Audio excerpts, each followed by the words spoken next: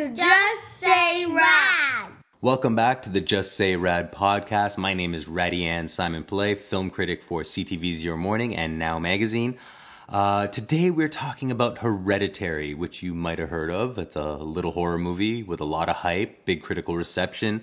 Not a movie I loved, and to help walk me through my feelings with this movie, I brought back Adam Nayman, the film critic and the author and the lecturer and the guy from my Phantom Thread podcast, which I know you all really loved, and if you haven't heard that one, you really got to go back and listen to that one.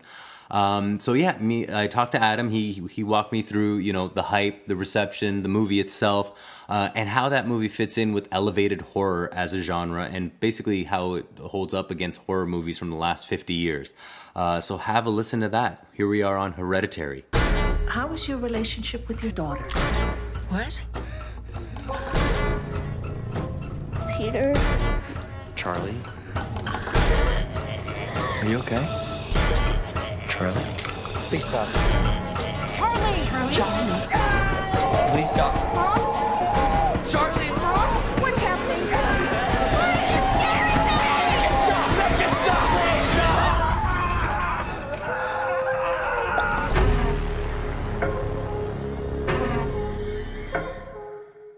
I guess I should start by saying this is obviously going to be a podcast for people who have seen Hereditary, because we're not going to hold back on spoilers, and we're not going to explain the plot to you. Yeah, I already got sort of in trouble about spoilers once already with this movie. I refuse to do it a second time. Is this for your review in the Ringer? Yeah, which is totally fair. I mean, it's hard though, because I guess one thing we can say to set up Hereditary is that it has more twists than normal. Whether that's a case of giving it credit for that or kind of trying to hold it to account for having a very crowded plot. Yeah. I've read a lot of different reviews of the movie, and each of them only makes it to a different point before spilling the beans. Right. But there's certainly at least one thing that happens in this movie probably earlier and more ruthlessly than some people might expect. Yeah. And not just that thing. Again, we'll talk about all of it, so we're not going to be so coy, but that thing and also the culpability of another character in it happening, that is a surprise. Yeah, it's a surprise, but it's also the foundation of the movie is built on that scene, and you can't talk intelligently about the movie without covering what happens there. No, and I think that to sort of account for why the film is as, in some ways, popular and acclaimed as it is, and also in some ways has frustrated people the way it has, you kind of have to talk about where it goes and how it ends, because it's, it potentially kind of rich text for that. So from this point on, we will just say the things that happen in Hereditary. The things that happen. Okay, so where should we begin here? Should we start with the influences of Hereditary? Well, maybe we talk a bit about what's in it, and then we can say what it's drawing from. And what I'm interested in is the idea of the movie as this kind of container. Mm-hmm. Which is really evident from the way it starts. There's that opening shot that is sort of the circular shot that's tracing the inside of the room, and then you sort of, you think it's a miniature, and then you see it's the family's house. I mean, this has been done before, and it's kind of like a drinking game. I mean, we're drinking while we do this, but you could play drinking where it's like every time there's a kind of shining nod, you take a drink. Right. And that starts at the beginning, because in The Shining, there's Nicholson overlooking the maze, and then thinking he sees his family in there. Yeah. I think the way Ari Aster uses that, and the dollhouse motif in general, is consistent with that Kubrickian idea of manipulation. Like in The Shining, it's that Jack has his family trapped in the Overlook, and in this movie it's that Annie, the Toni Collette character, making these miniatures. She's like restaging her life, restaging her family trauma. She has this big complex about her late mother, that her late mother tried to control the family, but in making these miniatures and kind of arranging them the way that she does, that's one of the hints you get, maybe that psychosis or that control freakery or whatever it is has passed on to her. Okay. And it's just a really nice visual motif that Aster uses too, because you're kind of playing the game of am I looking at real or am I looking at a miniature? Right. And, it gives the movie this really precise, geometric, vacuum-sealed aesthetic.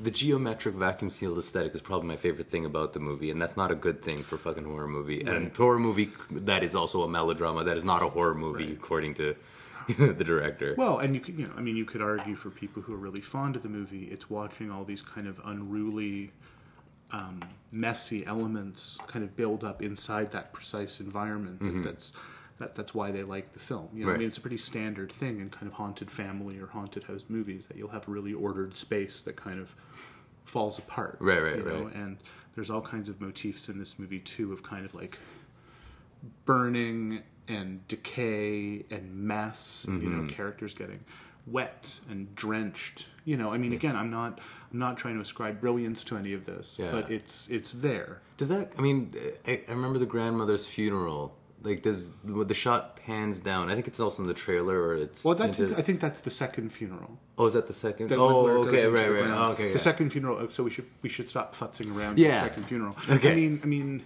So it's interesting that you have this little girl, Charlie, I think is played by Millie Shapiro, who's really for like the first 20 minutes this really compelling locus of whatever is bad that's going on, right? Yeah. You know, like it's strange to have a movie where the child's not relatable, Right. but she's fully inscrutable. Is it strange? I think so. I think it's strange the way this movie's organized because, you know, in The Shining, for instance, Danny's kind of weird, but you're sympathetic to him because he's scared by what's happening. Right. And she doesn't seem scared by anything. I mean, Right. she has that vision of her late grandmother in the field and she's totally kind of nonplussed by it. And, Yeah. you know, she's doing these things that are like kind of disturbed child behavior, like cutting the heads off of birds and stuff. But like to have her there and she has the signature sound of the movie, that tongue clucking thing. Yeah.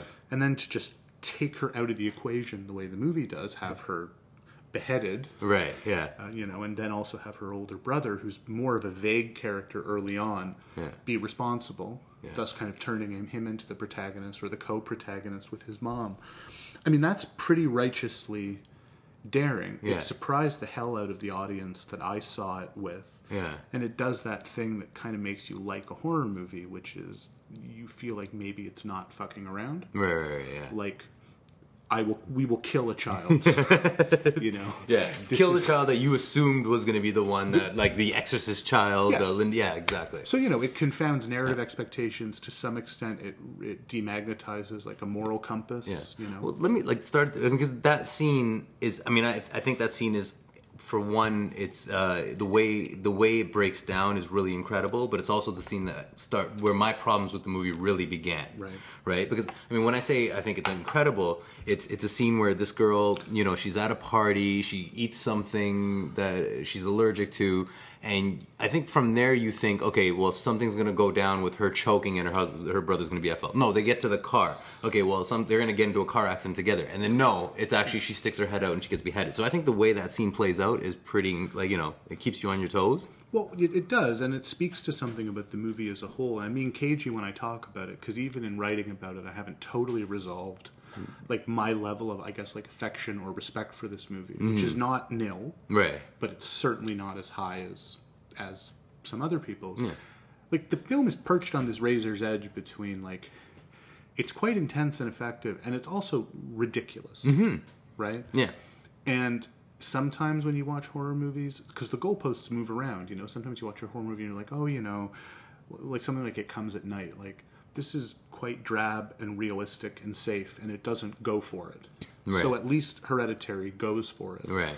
On the other hand, I felt like in bringing the mess into that controlled space and in really kind of abandoning any pretense of psychological realism for this kind of like gory schlock, Right. I felt disappointed. And In that scene? no, just in the film. Oh, in the film. Okay. In the film, I mean, I'm not trying to be contrarian. Like I'm trying to be fair. I really Right. like horror films. Yeah. I just and ones that work are rare. Yeah.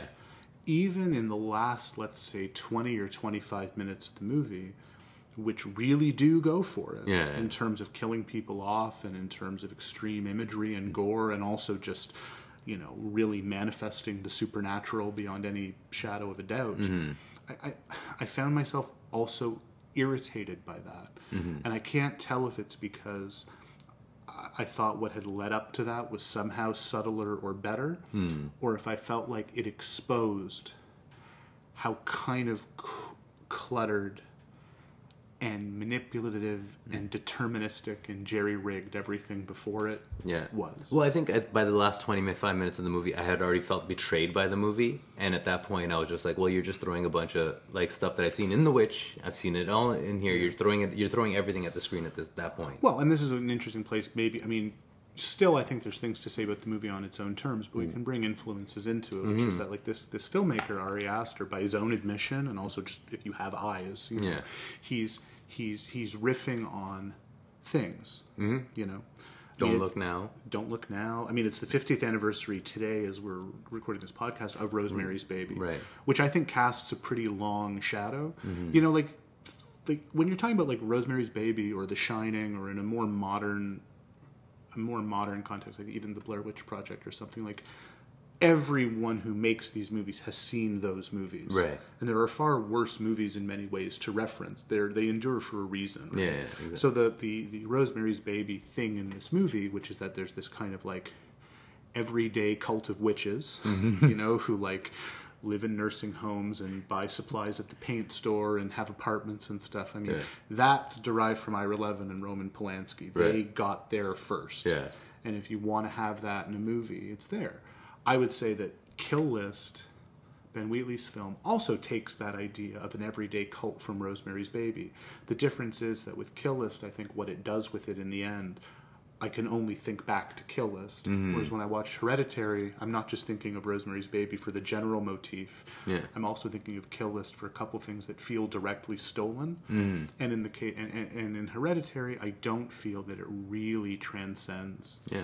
It's borrowings, not fully. Yeah, no, not at all. I think I said this to someone else. It's like, this is a movie that I think is really good at wielding those influences, but it never ever becomes its own thing. Right. Well, to give it credit, what it's trying to do, I shouldn't even say trying, I mean, that's condescending. Like, what it's doing is suggesting, I think, within the reality of the film, that maybe it's not a story about a family that has mental health issues. That in retrospect, everything that Annie talks about her mom's strange behavior and dementia and the other suicide attempts in her family, and even her own fears about her children, that, you know, that her grandmother was trying to usurp them from her. Right. You know, that they're based in a kind of like the unseen supernatural truth. Right.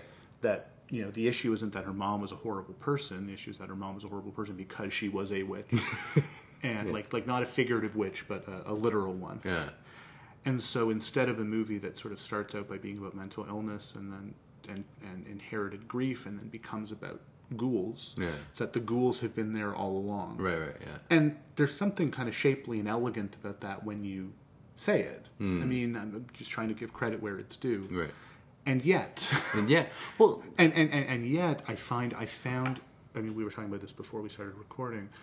It's very crowded, and it requires a lot of exposition dump. Right. When you say very crowded, because there's a lot more than just intergenerational trauma and all that stuff that's going on in this movie. This movie is borrowing ideas from all of those influences and trying to pack them into one movie. Yeah, well, it is ideas from influences, but also I think just trying to have ideas about families and about parenting and about, you know, like, why are teenagers secretive and clandestine? Like, what do they not want to share with their parents? I mean, the one thing that's taboo that the movie gets at, I think in some ways it's one of the better scenes in the movie, when Annie and her son Peter, played by Alex Wolff, who really does have a great face. Yeah. I don't understand how he's supposed to be Toni Collette and Gabriel Byrne's kid. Yeah. But anyway. He looks a little Indian, right? Yeah. But when they have this big argument at the dinner table, the taboo thing that comes up is the same thing that the Babadook treated at great length, which is the idea of, like, what if you are a parent and you kind of hate your kid? I mean, both movies give really melodramatic reasons, right? Having to do with actually car accident death. You know, in the Babadook, it's a dad died in a car accident.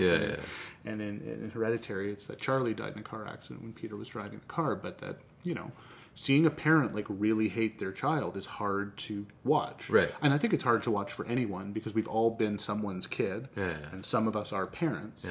So I feel like that is the one scene, that dinner table scene, where I actually felt something. I think it's a brilliantly acted scene. And because what it's dredging up in some ways takes leave of the ghost stuff. Right. And the witchcraft stuff, which is ideally what this movie would do, which is it would make you forget about that stuff, at least as long as the characters didn't know about it. Mm-hmm. And then only when the characters like really become aware of it in the second half, when Colette meets the character played by Ann Dowd and the spiritualist stuff, then it would really bring it to the fore. But of course, it's a movie that has to keep showing us around the edges, pretty much from the first second of the movie, that there's something else going on. Right. But of course, also the way the movie's being packaged and the kind of pull quotes that it has in the campaign, you're watching a horror movie. And I mean, it's a fallacy that like any movie can really fully surprise you at this point, because if it's distributed by somebody, they're going to tell you what the movie is. And so then what it becomes a question of is actually not, can you get into Hereditary and be surprised by it? It becomes the opposite. It's like, does this movie that you go see live up to the almost impossible hype that has compelled you to see it? Right. And I think it's fascinating. I don't put much stock in cinema score. I think that it's, like when people last year were talking about, like Mother getting the worst cinema score of all time. I don't like Mother, but like, I also don't think audiences are necessarily in that sample size hugely smart. Yeah. So Mother getting a bad cinema score, who cares? Yeah. Hereditary getting a bad cinema score, who cares? But it is interesting for film to rate that high on Rotten Tomatoes. Yeah. Maybe too high. That's what I'm saying. Like, isn't the Rotten Tomatoes score something that we shouldn't be putting that much credit into as well? Well, I mean, best not to put credit into anything. Like, into these collated scores and shit. But, this movie is coming out around the same time of year, and with the same festival hype behind it that Get Out did. And Get Out is a movie that we haven't really mentioned in the context of Hereditary, but that's because one of the things about Get Out, I was talking about this with a colleague. I was messaging with him. And what he said was really true. Whatever you think of Get Out, whatever you think of it, you think it's overrated, you think its metaphors are forced, it doesn't condescend to being a horror film. Like, it's not a spoof, and it doesn't pretend that it's more within the film's running time. Right. People have made it into a lot. Yeah. They've made it into a symbol of an era. They've made it into a symbol of the Trump era. The Sunken Place has become this amazing metaphor, all of which to me I'm happy about, because I basically like Get Out. Yeah. But while you're watching Get Out, it's pretty unambiguously like a B movie genre film. Proudly. And proudly, and I think in a kind of in an untortured way. I think it accesses serious stuff, but like, it's got just like a pretty fun, pleasurable, scary, not goofy exactly, but like, it's an enjoyable film. Yeah. And Hereditary, I think, is very bound up in trying to be torturous and difficult and upsetting and unsettling, which is also well within bounds for the horror tradition. Right. But it also, to use a Simpsons quote that I think always applies to about 5 or 10 films a year, it reeks of effort. Right, absolutely. Yeah. Well, because it wants to be, or I think we've heard it say, like, it wants to be a drama first, and a horror movie after that, or if it wants to be a horror movie at all. Yeah, well, that's what the filmmaker is. Yeah. So, but and my eyes rolled so far back into their head, I thought that they were going to fall out when I was reading and be like, we didn't think we were making a horror movie. I mean, with all respect, Ari Aster, talented guy, but like, come on. Your influences are The Shining, Carrie. You didn't think you were making a horror movie. And your family material is on the one hand too generic and vague, and on the other hand too sort of like viciously convoluted for me to believe that. Yeah. Well, that's the thing. Like, this movie worked better for me as a superbly crafted horror movie than it did as a family melodrama, but yet it prioritizes the family melodrama. And the reason the family melodrama doesn't work for me from the beginning is because I felt like a lot of those mechanics or a lot of the problems that the family has later on, I didn't buy from the get-go. Yeah. And starting off with that scene, I was telling you this earlier, I didn't buy the big, like, inciting event is the child getting beheaded. You didn't believe that a mom would send their kid to a party, to a teenager's party. We were talking about how she controls everything, how she has a dollhouse, and she knows her child is allergic to things, and she knows her child is a social member. Well, for a woman that has this much control and that is wary and paranoid about all these different things, why would you send your child out to a teenage party? Yeah, no, I don't disagree. And there's other things too. The idea that they wouldn't notice a body in the attic, but again, then you start getting into that realm of film criticism that I don't like, which is this kind of like note, this kind of bookkeeping inventory of logic. It's just that Yeah. in a really great horror movie, you don't think of those things at all. Mm.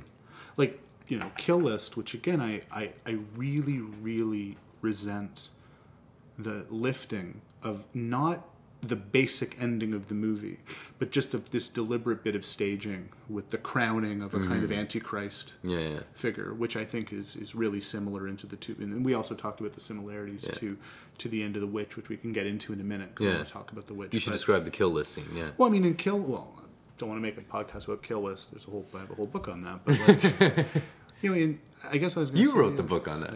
I forgot about that for a second. But in Kill List, I guess, there's a social and cultural and national context that I think is more interesting than the logic of the cult, right? So Kill List kind of does this shape-shifting thing, a bit like Hereditary's trying to do, where it starts as a really dysfunctional domestic film. It has this kind of long passage in the middle where it's a hitman film, which obviously Hereditary doesn't do. Right. But then it goes into this occult scenario where you see that underneath all of the stuff, there's been this kind of evil force that finally kind of instrumentalized Neil Maskell's character and basically used him to kill all these people. Right. And applauding him for it. And at the end of Hereditary, similarly, we sort of find that the dead grandmother has been desperately trying to kind of make herself manifest in her family's life. Yeah. She's skipped the generation. She's not trying to possess her daughter. She's trying to possess the kids. And that's where the idea of evil being passed on is. The thing about Kill List is, in a way, the ending makes less sense narratively, but I feel it. I feel how fucking horrible it is that this guy has been manipulated into murdering his wife and child. Talk about, again, the ruthlessness of killing a kid. Here, it's where the movie ends. Yeah. And the idea that he would be applauded for it by the members of this cult, it's just so upsetting. Yeah. There's like a plan that's been fulfilled, but it's not just about the character. There's something larger, I think it says, about men and masculinity and this culture of mercenary selfishness. At the end of Hereditary, we're supposed to think that Ellen, or this demon inside her, this demon Paimon, has been reborn and in the form of this kid. And like, I get the metaphor that he's a damaged teenager, so he's vulnerable to it, and that his mother's greatest fear has come true, which is that it's going to go on down the family line. Right. But the staging is kind of so solemn and so overreaching that not only did I not feel it, I'm just like right on the verge of laughing at it. Yeah. And not that like uncomfortable laughter of like, oh man, what do I do with this? I'm just like, this is too much, man. Yeah. I like that he's going for it. Yeah. But it's a lot. Yeah. No. Well, I mean, again, I checked out long before that moment itself because of everything. And it's also maybe too, this is where you start getting into the idea of hype again, because I do want to talk about A24 and distribution and elevated horror and all that, but you have these pull quotes that are not the movie's fault, where you have people saying, scariest movie since The Exorcist, there are things here you can't unsee. So I was very kind of steeled for that when I sat to watch it. Well, I'll give the can't unsee thing a little credit, because Millie Shapiro's head collecting thing, that's an image that'll sear itself. Sure, yeah. and sure, and there's others that I would cite, but at the same time, if we're doing this like a nutritional value box on a box of cereal or something, I don't really think like the nutritional elements in this movie are hugely different than like The Conjuring or a Blumhouse film. Yeah. In some ways, I think there's going to be some viewers who, when you have as well lit as it is, when you have like Toni Collette like scuttling around the walls and levitating and stuff, in a way it kind of breaks the tension. Yeah. I know not everyone's going to feel that way. Like, it's very easy to say this if you're not someone who scares easily. I know that there's people, I've spoken to them, they've texted me, they're like, this movie fucked me up. I am really scared. I couldn't watch this. I watched this through my hands. All of which is totally fair. Yeah. I don't hold that against anyone. But I think for people who really have a steady diet of horror movies, I don't think that stuff's really that remarkable. No, because the scarier stuff is the stuff you can't nail down, and once you see Toni Collette scaling the wall, it's over. Well, the way that they use focus and lighting to introduce her in the corner of the room is quite good. That's the skill that you're talking about. Exactly. But the thing itself is kind of, is kind of silly. You know, there were tweets by a critic who, you know, obviously I read and admire, even if I don't always agree with his taste. He didn't review the film, but Richard Brody was tweeting about how there's no images in the film. There's nothing that really stays. And I thought about that because I thought, well, how can that be? How can I agree with him if I would say, first and foremost, that it's well crafted? Mm-hmm. It is well crafted, but aside from the few close-ups of people reacting in terror, which it does do very well, I actually don't think that there are staging or compositional things in this movie that are really indelible. Are we talking about like iconic shots, like Carrie drenched in blood kind of deal? Well, and I mean, the whole like one perfect shot approach to criticism is dumb too. Like, right. Movies aren't paintings, and even if they are, that's not the way you look at them. Yeah. I just mean that I think the movie has a sophisticated visual sense and it's well made, but like this is not a film that really, truly, for me, lodged in that place where like the way it's seen or the eye of the filmmaker, like I can't get it out of my head. Right, yeah. You know, for me, Rosemary's Baby does that. The way that the camera always seems to be craning to see something just out of frame because that's how Rosemary feels.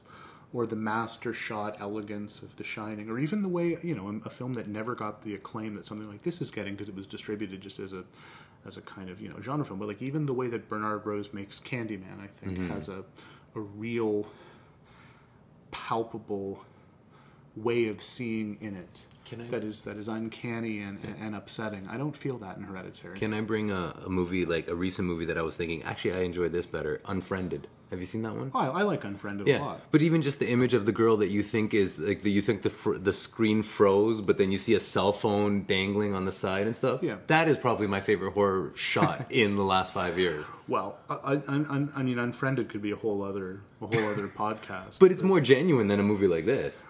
What we might say about Unfriended or about some of the stuff that's come out that's done astonishingly well, like films like Annabelle or some of the other Blumhouse films, is like they are in a fashion like somewhat unpretentious and kind of like directed at an audience that's just going to them for the stuff. Yeah, you know, like give me the stuff. Yeah, exactly. And you know, give me the stuff. And you know, Hereditary is a weird mix. Because it has this festival pedigree, it has this critical pedigree.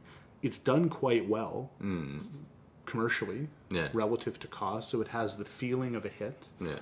But then this is all bound up, at least for some certain people in film culture, in this acknowledgement and resentment or ambivalence towards generally the idea of elevated horror, the idea that like this disreputable genre has now been arted up. And the willingness and enthusiasm of A24 in particular as a distributor to buy or develop or make those kinds of movies and lean into that, right? Yeah. It's not the only thing A24 does. Right. But when you go through titles, and I would even say, even though they're not horror films, that a film like Lynn Ramsey's You Were Never Really Here fits into that. Yeah. It's that idea of like... elevated vigilante movie. Elevated genre, right? You know, is a maybe better catch-all than kind of elevated horror. And boy, there are some people who just that phrase, much less the movies, it just rubs them so the wrong way. And I identify with it, even if I can't really rationally say that it's fair. Right. Like The Witch, the Bob Eggers movie.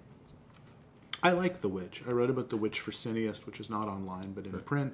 I admire, again, its influences, and I like its fairy tale architecture. I like its historical context. It's a good film. I actually would have probably put it on my 10 best. And yet, when people tell me they're annoyed by it, by its ad campaign, by its smartness, by its formalism, I get it. Right. I totally get it without agreeing.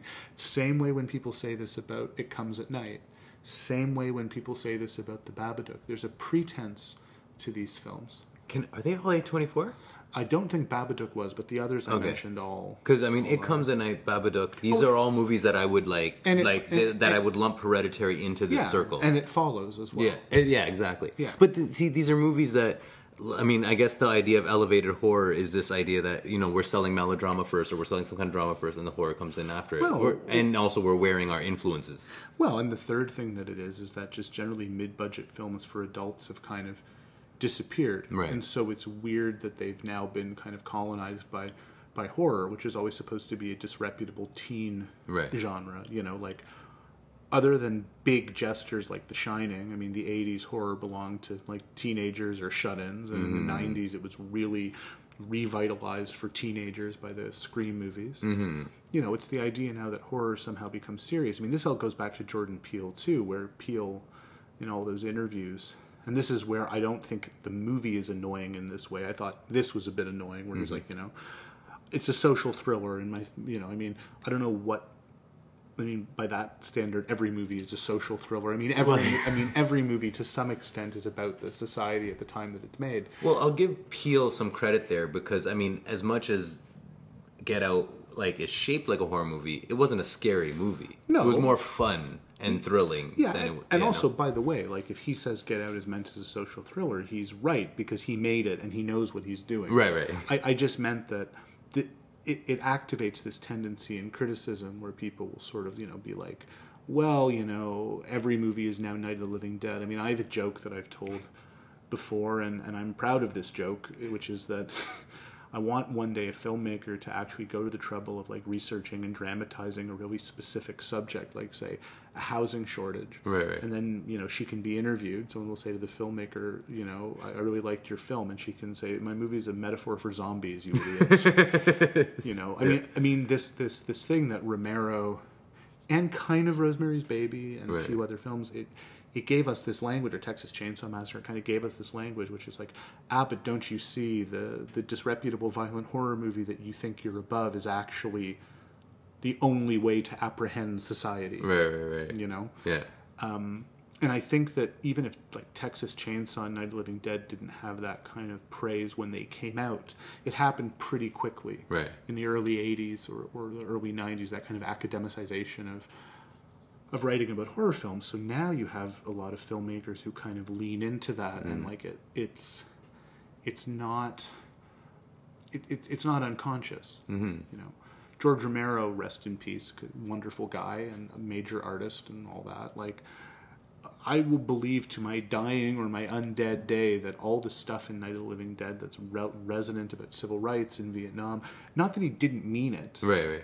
but he didn't sit there and sketch it out the way he did 30 years later when he's making Land of the Dead. Where he has to like live up to that reputation of like, I'm a social commentator. And I guess kind of one of the nice things about Hereditary is that it keeps it within the family. But to me, that's also what limits it. Well, I mean, because what we're talking about here is new filmmakers who, I mean, in a way, I want to just call them like film school filmmakers who are imitating what like film critics wrote about those movies, and putting them on screen. But in that sense, this cohort are not hugely different from the generation we talked about the last time I was here when we talked about Phantom Thread. I mean, that's maybe not people who are steeped in horror, but I mean, the history of filmmaking is a history of influence and illusion and referring back, and even people with truly original vision. Right. You know, I mean, one of the things about, you know, and again, this could really digress here, but, you know, one of the things that I've always thought about Brian De Palma and what Chris Dumas wrote in his book on De Palma is that it's not that De Palma rips off Hitchcock, it's that De Palma acknowledges that Hitchcock came first. And if you're going to work in the thriller genre, to pretend that he didn't would actually be to steal and rip off. In a way, he makes his borrowing so explicit because he's like, well, you know what? There's really nothing else to do. Right. So I will get the fact that you and I and everyone have seen these movies kind of out of the way, and now let's look at what I do with them. Right. You could argue that there's certain elevated horror or elevated genre movies that I think use those references similarly. Again, not to beat a dead horse, but like, that's what's thrilling to me about Kill List, which is you can see it, Don't Look Now in it. You can see The Wicker Man in it. You can see The Devils and some other movies in it. But where it ends up is totally its own thing, at least for me. I did not feel that way about It Follows. Certainly didn't feel that way about The Babadook, which to me is the one really overrated film from this group. And I feel bad. I'm actually agreeing with you on that one. And I feel bad because she's a smart director, Jennifer Kent, and it's a good lead performance. But there's something about that film that is so cloistered and claustrophobic and obvious, and there's such a 1-to-1 ratio in terms of what it's about. But do you think the reason you don't put It Follows into, like, you're not being as hard on It Follows as the Babadook is, again, the goalpost moved? It Follows doesn't have as high pretensions as the Babadook does, because it doesn't have that melodramatic, like, it's a mother-son intergenerational trauma story first. When my friend, who you follow on Twitter too, my friend Manuela, when she was getting ready for Cannes this year, she watched It Follows. We talk about movies a lot. And we were texting about It Follows, and it was really funny because she didn't like the film. And she wrote a really good review of David Robert Mitchell's new film, Under the Silver Lake, which even though I haven't seen, I'm like, this is a convincing pan. Although everyone at Cannes, there were other good pieces about it from Cannes. Anyway, my point is, we were talking about It Follows. She was like, it just, the metaphor doesn't make sense at all. And I'd been a while since I'd seen the film, and in talking to her about it, and then just thinking about it, and going back and reading what some critics had said, even Jason Anderson in CinemaScope, I'm like, this is true. Right. You know, the thing about It Follows is, as casual and low key and kind of unaffected and natural as its teenage world is, what it's actually trying to be about, really incoherent, and not the incoherence of like, oh, it's weird and unresolved, and how do you even process this? It's so scary. It's just like, this kind of just doesn't work. Right. The Babadook makes perfect sense. And in both cases, that's kind of what's wrong with each movie. Right. In It Follows, it's a bit too vaporous and vague and chancy, but it may be a little scarier because you can't quite reconcile it. In the case of the Babadook, it's smart, and Jennifer Kent deserves credit for the script, but I just felt so... It was a bad viewing for me. Like, I felt kind of above it. I was like, the things that you are trying to do to scare me here, I've got you. I see them coming, and it's just, I'm not feeling it.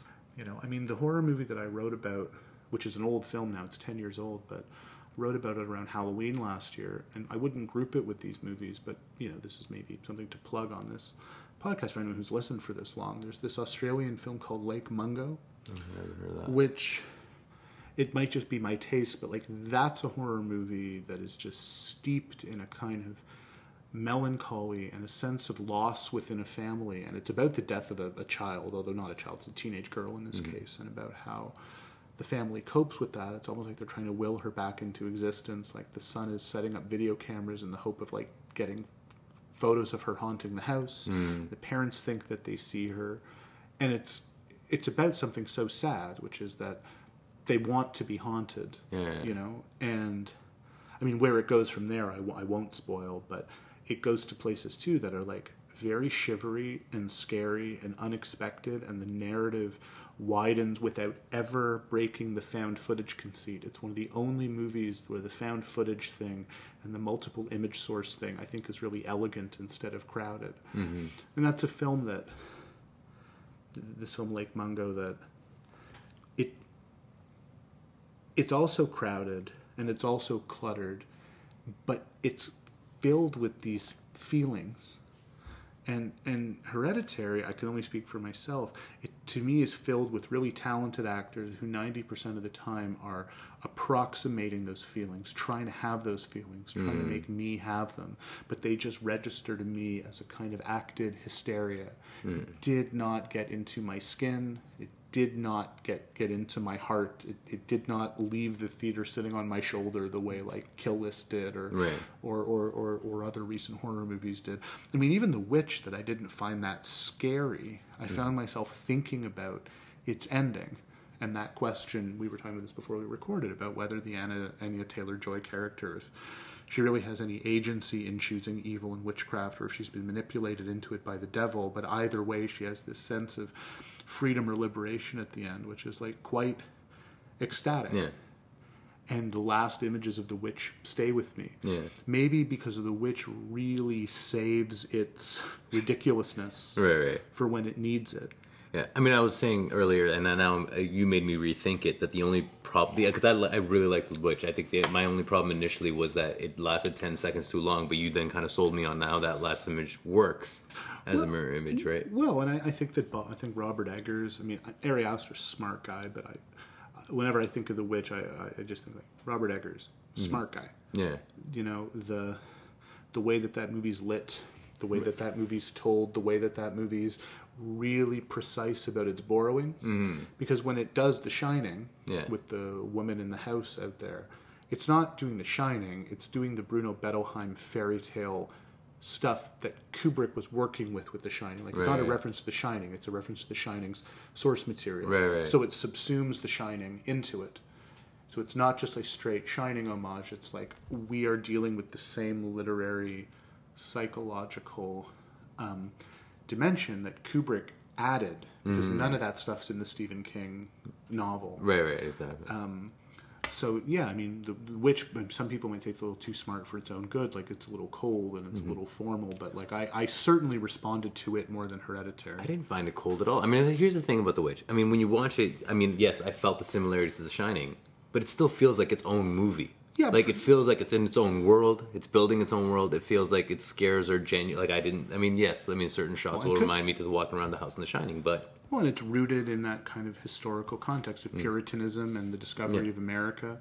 So there's all these, you know, whether it's like Nathaniel Hawthorne's Young Goodman Brown or Shyamalan's The Village or even The Blair Witch Project, right, which it doesn't show you any of that stuff, but is the same basic idea of like America is old and weird, and there are dangerous things out there that can kind of, you know, consume you. I mean, in The Witch, in some ways, the characters are punished for being old-fashioned. In The Blair Witch Project, they're punished for not being traditional enough. Like, they're city kids with their cameras, and that's what links it to Texas Chainsaw, which has always been, to me, a really great social satire of, like, if you're city kids, like, fucking shut up, you know? Don't make fun of the locals, and don't go looking around a house where you're not, you know, where you're not welcome. I guess, you know, like, really glib thing to say is I doubt this about The Witch, but I certainly doubt it about Hereditary or It Comes at Night. Like, I don't think that these will be their own reference points in 40 years, the way that Rosemary's Baby and Texas Chainsaw and The Shining are now. Right. Like, I don't think any of these movies probably have enough of their own center of gravity that in 40 years people will be like, oh man, that movie's doing Hereditary. At the same time, I'm sure in the next few years we will get a bunch of Hereditary-ish horror movies. Because it did well at the Because box it did office. well, and because it seems like a kind of major thing. Well, are we jumping the gun here and saying it did well? It did well. I didn't look at the box office numbers, but it did well in limited release. It did very well. Or, I actually think it's one of A24's bigger openings. Wow, And you okay. know, and to talk about A24 for a second, not to not to get either of us in trouble talking about a distributor, but you know, they are in some ways, I think, the source of a certain enmity towards this movie that I see on social media, a dislike of this movie, having to do with the fact that people either feel burned by this distributor overhyping its own product or selling its own product. Right. In a way to some people, they are victims of their own success. Right. Like, I teach this class at U of T about economics and film, and one of the assignments is students choose a North American distributor, an independent one, and profile it. And the last 2 or 3 years, statistically, like, you know, half the kids in a class of 40 choose A24. Right. And I have to give some credit to that, because these are second or third or fourth year film students, and they choose A24 because they recognize them as the name attached to a lot of the kind of movies that they like. There's a brand. People recognize the brand. They recognize the brand, but they also recognize the movies that are part of that brand. They want to write about the company that put out Spring Breakers, or Right. they want to write about the company that put out Moonlight. I mean, there's and respect. Yeah. You know, I mean, there's something to be said about A24's kind of like people hating them being a bit of a cliche. You know, you can be annoyed with certain campaigns or certain tweets. You can be annoyed with certain critics who seem to be shilling for them. And that's all I'll say about that. But, you know, at the same time, if they give you something so strong to react against, it's because they kind of know what they're doing. Right. And while certainly I hope it's come through in this podcast that, I mean, neither of us are super fans of Hereditary, and I'm not, I think there's something kind of silly about reviewing the distributor. Yeah, no. I think there's enough to criticize in the movie that you don't have to go to this level of kind of like, well, if A24 is putting it out, it must be overrated crap. But I'm confused by, I mean, because like I got the idea that you want to talk about this, but I didn't hear the criticism towards A24. Like, I mean, in terms of their marketing for this movie, because the criticism may be a very kind of limited thing, which because I don't think the people who are rushing to see it in theaters know that it's an A24 movie. No, and the people, according to CinemaScore, who are rushing to see it in theaters hate the movie. Right. They probably feel duped into seeing it. Yeah. But and here again, we're talking about different little subsets of film culture, online film culture, but this is around that idea of prestige. I think that there are a lot of people who consider themselves genre movie fans, horror movie fans, whether they're fans or scholars or buffs or appreciators or some mix of them. Yeah. What they really resent is this idea that horror is being elevated in the first place, that it takes its pride and its urgency and its necessity from being subterranean and disreputable and antisocial. It's not supposed to get Oscar nominations. What's that term that was floating about a couple of years ago? Vulgar auteurism? Is this what we're getting into? Edit that all out, God. It's like... But I mean, the comparisons that people are making to The Exorcist are interesting to me only insofar as The Exorcist, got 10 Oscar nominations and was released on Christmas by a big studio, Warner Brothers. And in some ways, if it had been in Italian and had the exact same content, it would have been X-rated. Right. And people would literally not have been caught dead seeing it. But because it had this kind of big seal of approval, and because the MPAA somehow gave a movie where a girl masturbates with a crucifix and tells Jesus to fuck himself, and just hideous, sexual violence and innuendo, it somehow got an R rating. It becomes a Best Picture nominee for the Oscars. And again, this isn't about The Exorcist's quality. It's just about a certain standard that got set there, which is like, as transgressive and boundary pushing as it is, that was a movie for the whole family. Yeah. And my parents and my friends' parents, my wife's parents, and people of a certain age, of course they saw The Exorcist. They wouldn't necessarily have seen the Texas Chainsaw Massacre. Right. My guess is they may not have seen Last House on the Left. My guess is that if you sat them down now in front of, name it, you sat them down now in front of The Human Centipede or Cargo or even Kill List, they'd probably be bothered by it. Right. Or it wouldn't be their first choice. But, The Exorcist was elevated horror insofar as regular people felt compelled to pay money to go see it, and it lifted it out of the genre ghetto. And in the 70s, you saw a lot of movies that, like The Omen and Burnt Offerings and stuff, and Hush Hush Sweet Charlotte, and even The Changeling with George C. Scott, where it's like big stars and respectability. Right. Well, I guess so that's what you're saying with A24 and its marketing team and stuff. It's putting it out to people that were never suspecting this kind of movie. Yeah, while retaining a kind of plucky, edgy, we're not your mom and dad's distributor, and this isn't your mom and dad's horror movie.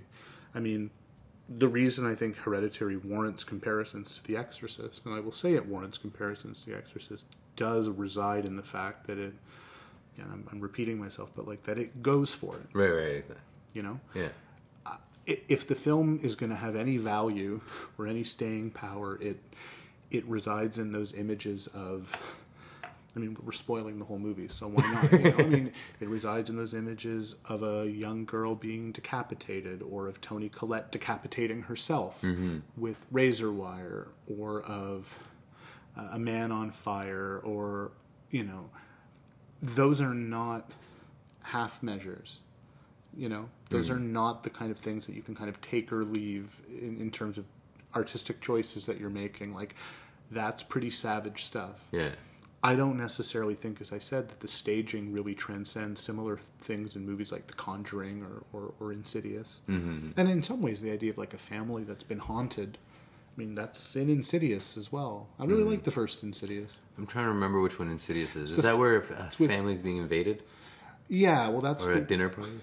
Well, it's the one with Patrick Wilson before he was recast in The Conjuring as the real guy. Yeah. He's married to... what's her name? I'm just tired. She's so funny. She's in Bridesmaids and Spy. and Oh, Neighbors. Shit. I want to say Rachel. No, Should I no, look it it's- up? No. The British one. Rose Byrne. Rose Byrne, that's it. They're married to Rose Byrne, and they've got this like weird, red and black faced demon haunting them. But you find out at the end that the Wilson character is kind of like haunted and possessed by this old woman spirit, that it's been him all along. And I mean, it's done in a very kind of cartoony way, Right. because James Wan has this great EC Comics kind of cheesiness to his horror, but like I kind of like that. Yeah. I'm actually I'm very fond of those films.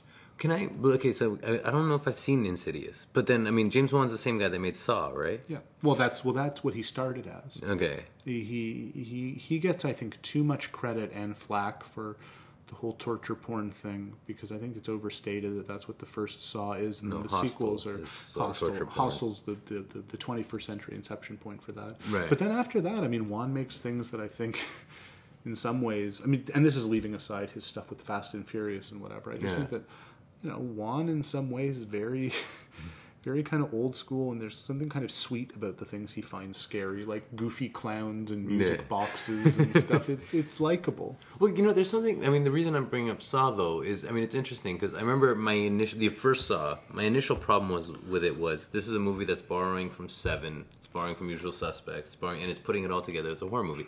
But then even that worked on its own terms still, even though it's borrowing all these things. It still became its own thing. Pretty much. I mean, it came up with its own emblem in the little puppet on the trike, and it came up with its own version on the Seven-ish serial killer, Yeah. with Jigsaw as a kind of an inheritor of John Doe and Hannibal Lecter. Like, I've not followed the franchise, which, to its credit, has some of the most, like, Baroque narrative choices, like, in recent mainstream cinema. Like, there's sequels, I think, in this movie that actually take place parallel to events of the previous film. Like, the timeline's really, if you can follow it, Yeah, I know. it's really complicated. Those films, or the Conjuring films, or Insidious, or Annabelle, or even the kind of, the even cheesier stuff that's, I mean, Unfriended, but also really teen-centered horror, like Don't Breathe, or Lights Out, or Truth or Dare. I mean, that's the stuff that implicitly or explicitly Hereditary, in terms of its filmmakers' intentions, and in terms of its distributors' intentions, and in terms of its critical reception, that's what it's supposed to be elevated above. So when we talk about elevated horror, some of it is in an industrial context, where it's like, this is better than that, this is more than that, this is significant in a way that stuff isn't. And does that invite us to be harsher about it? I mean, that's what, the obviously, goalposts. obviously for some critics, it's an invitation to really rhapsodize about it and feel good about the fact that, a genre movie could get Oscar nominations. I mean, last year we read 800 versions of that article about Get Out. Right. Literally, and I hate saying this movie's title because it's such garbage, but The Shape of Water. Is Shape of Water a horror movie? It's not. It's going to win Best Picture. It did, but Get Out and Shape of Water. That 800 versions of that story. What does it mean that genre cinema is getting Oscar nominations? I mean, again, these are all such kind of trifling measures in some ways, like box office or Oscar nominations or reviews. To me, the question really is, not just for horror movies, but any kind of movie, will people talk about it and teach it and study it and refer back to it in a non-specialized or mandatory way? Right? So, Psycho has proven itself. The Exorcist has proven itself. I mean, again, in some ways I'm being very boringly canonical here. I mean, I'm going through things that are very, very obvious. But they have. The fact that a director like Ari Aster takes so much from them proves that. In a way, maybe it'll be hard to take something from Hereditary because it's so much of some of those influences. I mean, I wrote that in some ways it becomes like the seance, where she becomes inhabited by this spirit, becomes like what the movie is, which is just this vessel that's channeling the ghosts or the spirits of these past horror movies. You just made me like the movie better for that reason now. Right. But that's kind of what it's doing, which is not the same thing as having its own personality. Right. And I guess maybe the reason the ending doesn't work for me is that, I mean, on the one hand, I think it's dumb that Grandma's like king of the witches. Dumb. But I also didn't feel a huge sense of loss when Peter's taken over. I think that that's what you need. I think that, like, in the Kaufman Invasion of the Body Snatchers, when Brooke Adams or Donald Sutherland get taken over, when their personalities are lost, it's so sad. It's so sad. They're such relatable, funny, humane characters. You're like, fuck those aliens for taking them from us. Yeah. I think in Hereditary, Peter's so tortured, so damaged. Yeah. Alex Wolff lays on the puppy dog eyes so hard that actually in the end, when he's taken over, I didn't care. But the thing is, My favorite tweet about Hereditary, by the way, is Yeah. Dan Schindel saying the film is a heartwarming portrait of a community helping a young boy transition, which I think is actually great. Yeah. And I am so sad that the Scary Movie movies are over. They could. I am super fond of the first and third. The third Scary Movie, which is mostly about signs, which is Anna Faris in a parody of signs. It's like Is a that mix the one of, where Method Man shows up? Do they all come into it? I don't know if I forget if Method Man's in 3. I just know that the parodies of Shyamalan in that movie, like, they are so good. I mean, Anna Faris is always good. But Yeah. the parodies of Shyamalan in that movie are so good. I think that the Scary Movie movies stopped, actually, in some ways, right before the elevated horror thing.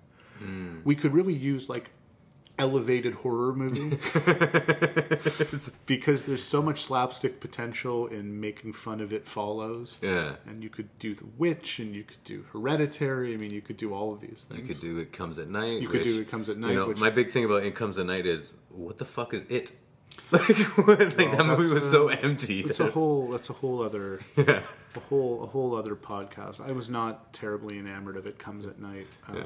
Of It Comes at Night either. But then, I mean, that's why when you said elevated horror, I mean, like, I guess I wasn't familiar with the description before this, and I was just assuming, oh, it's these movies that are, you know, well studied, lots of style, don't know what the fuck it is when it comes to it. What they're like you said, that would best be, expression is empty vessel. Yeah, I mean, and that's the negative way to look at it. But you know, I will say this: you can feel film culture or film Twitter, whatever you want to call it, kind of perk up and also get its back up a little bit each time a trailer for one of these comes out or the release for one of them happens, because in a way it's like a shortcut towards the kinds of arguments you have about, like, real art cinema. You know, directorial style and theme and history and influence. Makes it easy for us to write about it. And makes it easy for us to write about it, but in the context of genre cinema, which you don't have to quite get it up for as much. You know, like, there's something maybe a little more, not casual, but there's maybe something a little more enticing about being like, I'm going to see Hereditary than about, I'm going to go see Nuri Bilge Ceylan or Bellatar or something, you know, even though it activates the same kind of critical rhetoric where you can talk about intention and meaning and style, but it's still fun because it's a horror movie, and it has the severity and the gravity that, like, you know, comedy doesn't. But, you know, there's a reason that we don't hear about elevated comedy. You know, the only person I think trying to make elevated comedies now is Judd Apatow, and that's a whole other podcast. But what's Wes Anderson? Well, again, if we, you know, these taxonomies are imprecise. I still haven't seen Isle of Dogs. Maybe if I see Isle of Dogs, it'll push Hereditary off my list. I'm trying to think what the best film I've seen so far in 2018 is. I mean, I think it's the Claire Denis movie, but technically that's from last year. Did you see Den of Thieves? I hear that's good. No, it's not. Who told you that? I heard it's great. I'm gonna go home now. I would like to. If you end up watching that and saying it's great, Let's do a Den of Thieves podcast. I will be totally up I'm for gonna it. go home now. We're ending now at 10 p.m. on Tuesday. Den of Thieves, 2 hours and 40 minutes long. My kid's gonna be up in like 8 hours. I'm gonna go home and watch Den of Thieves. It's gonna be great. Next podcast. Cheers to that. Cheers to that. We'll end it there. Who told you it's great? Go visit www.doc.com.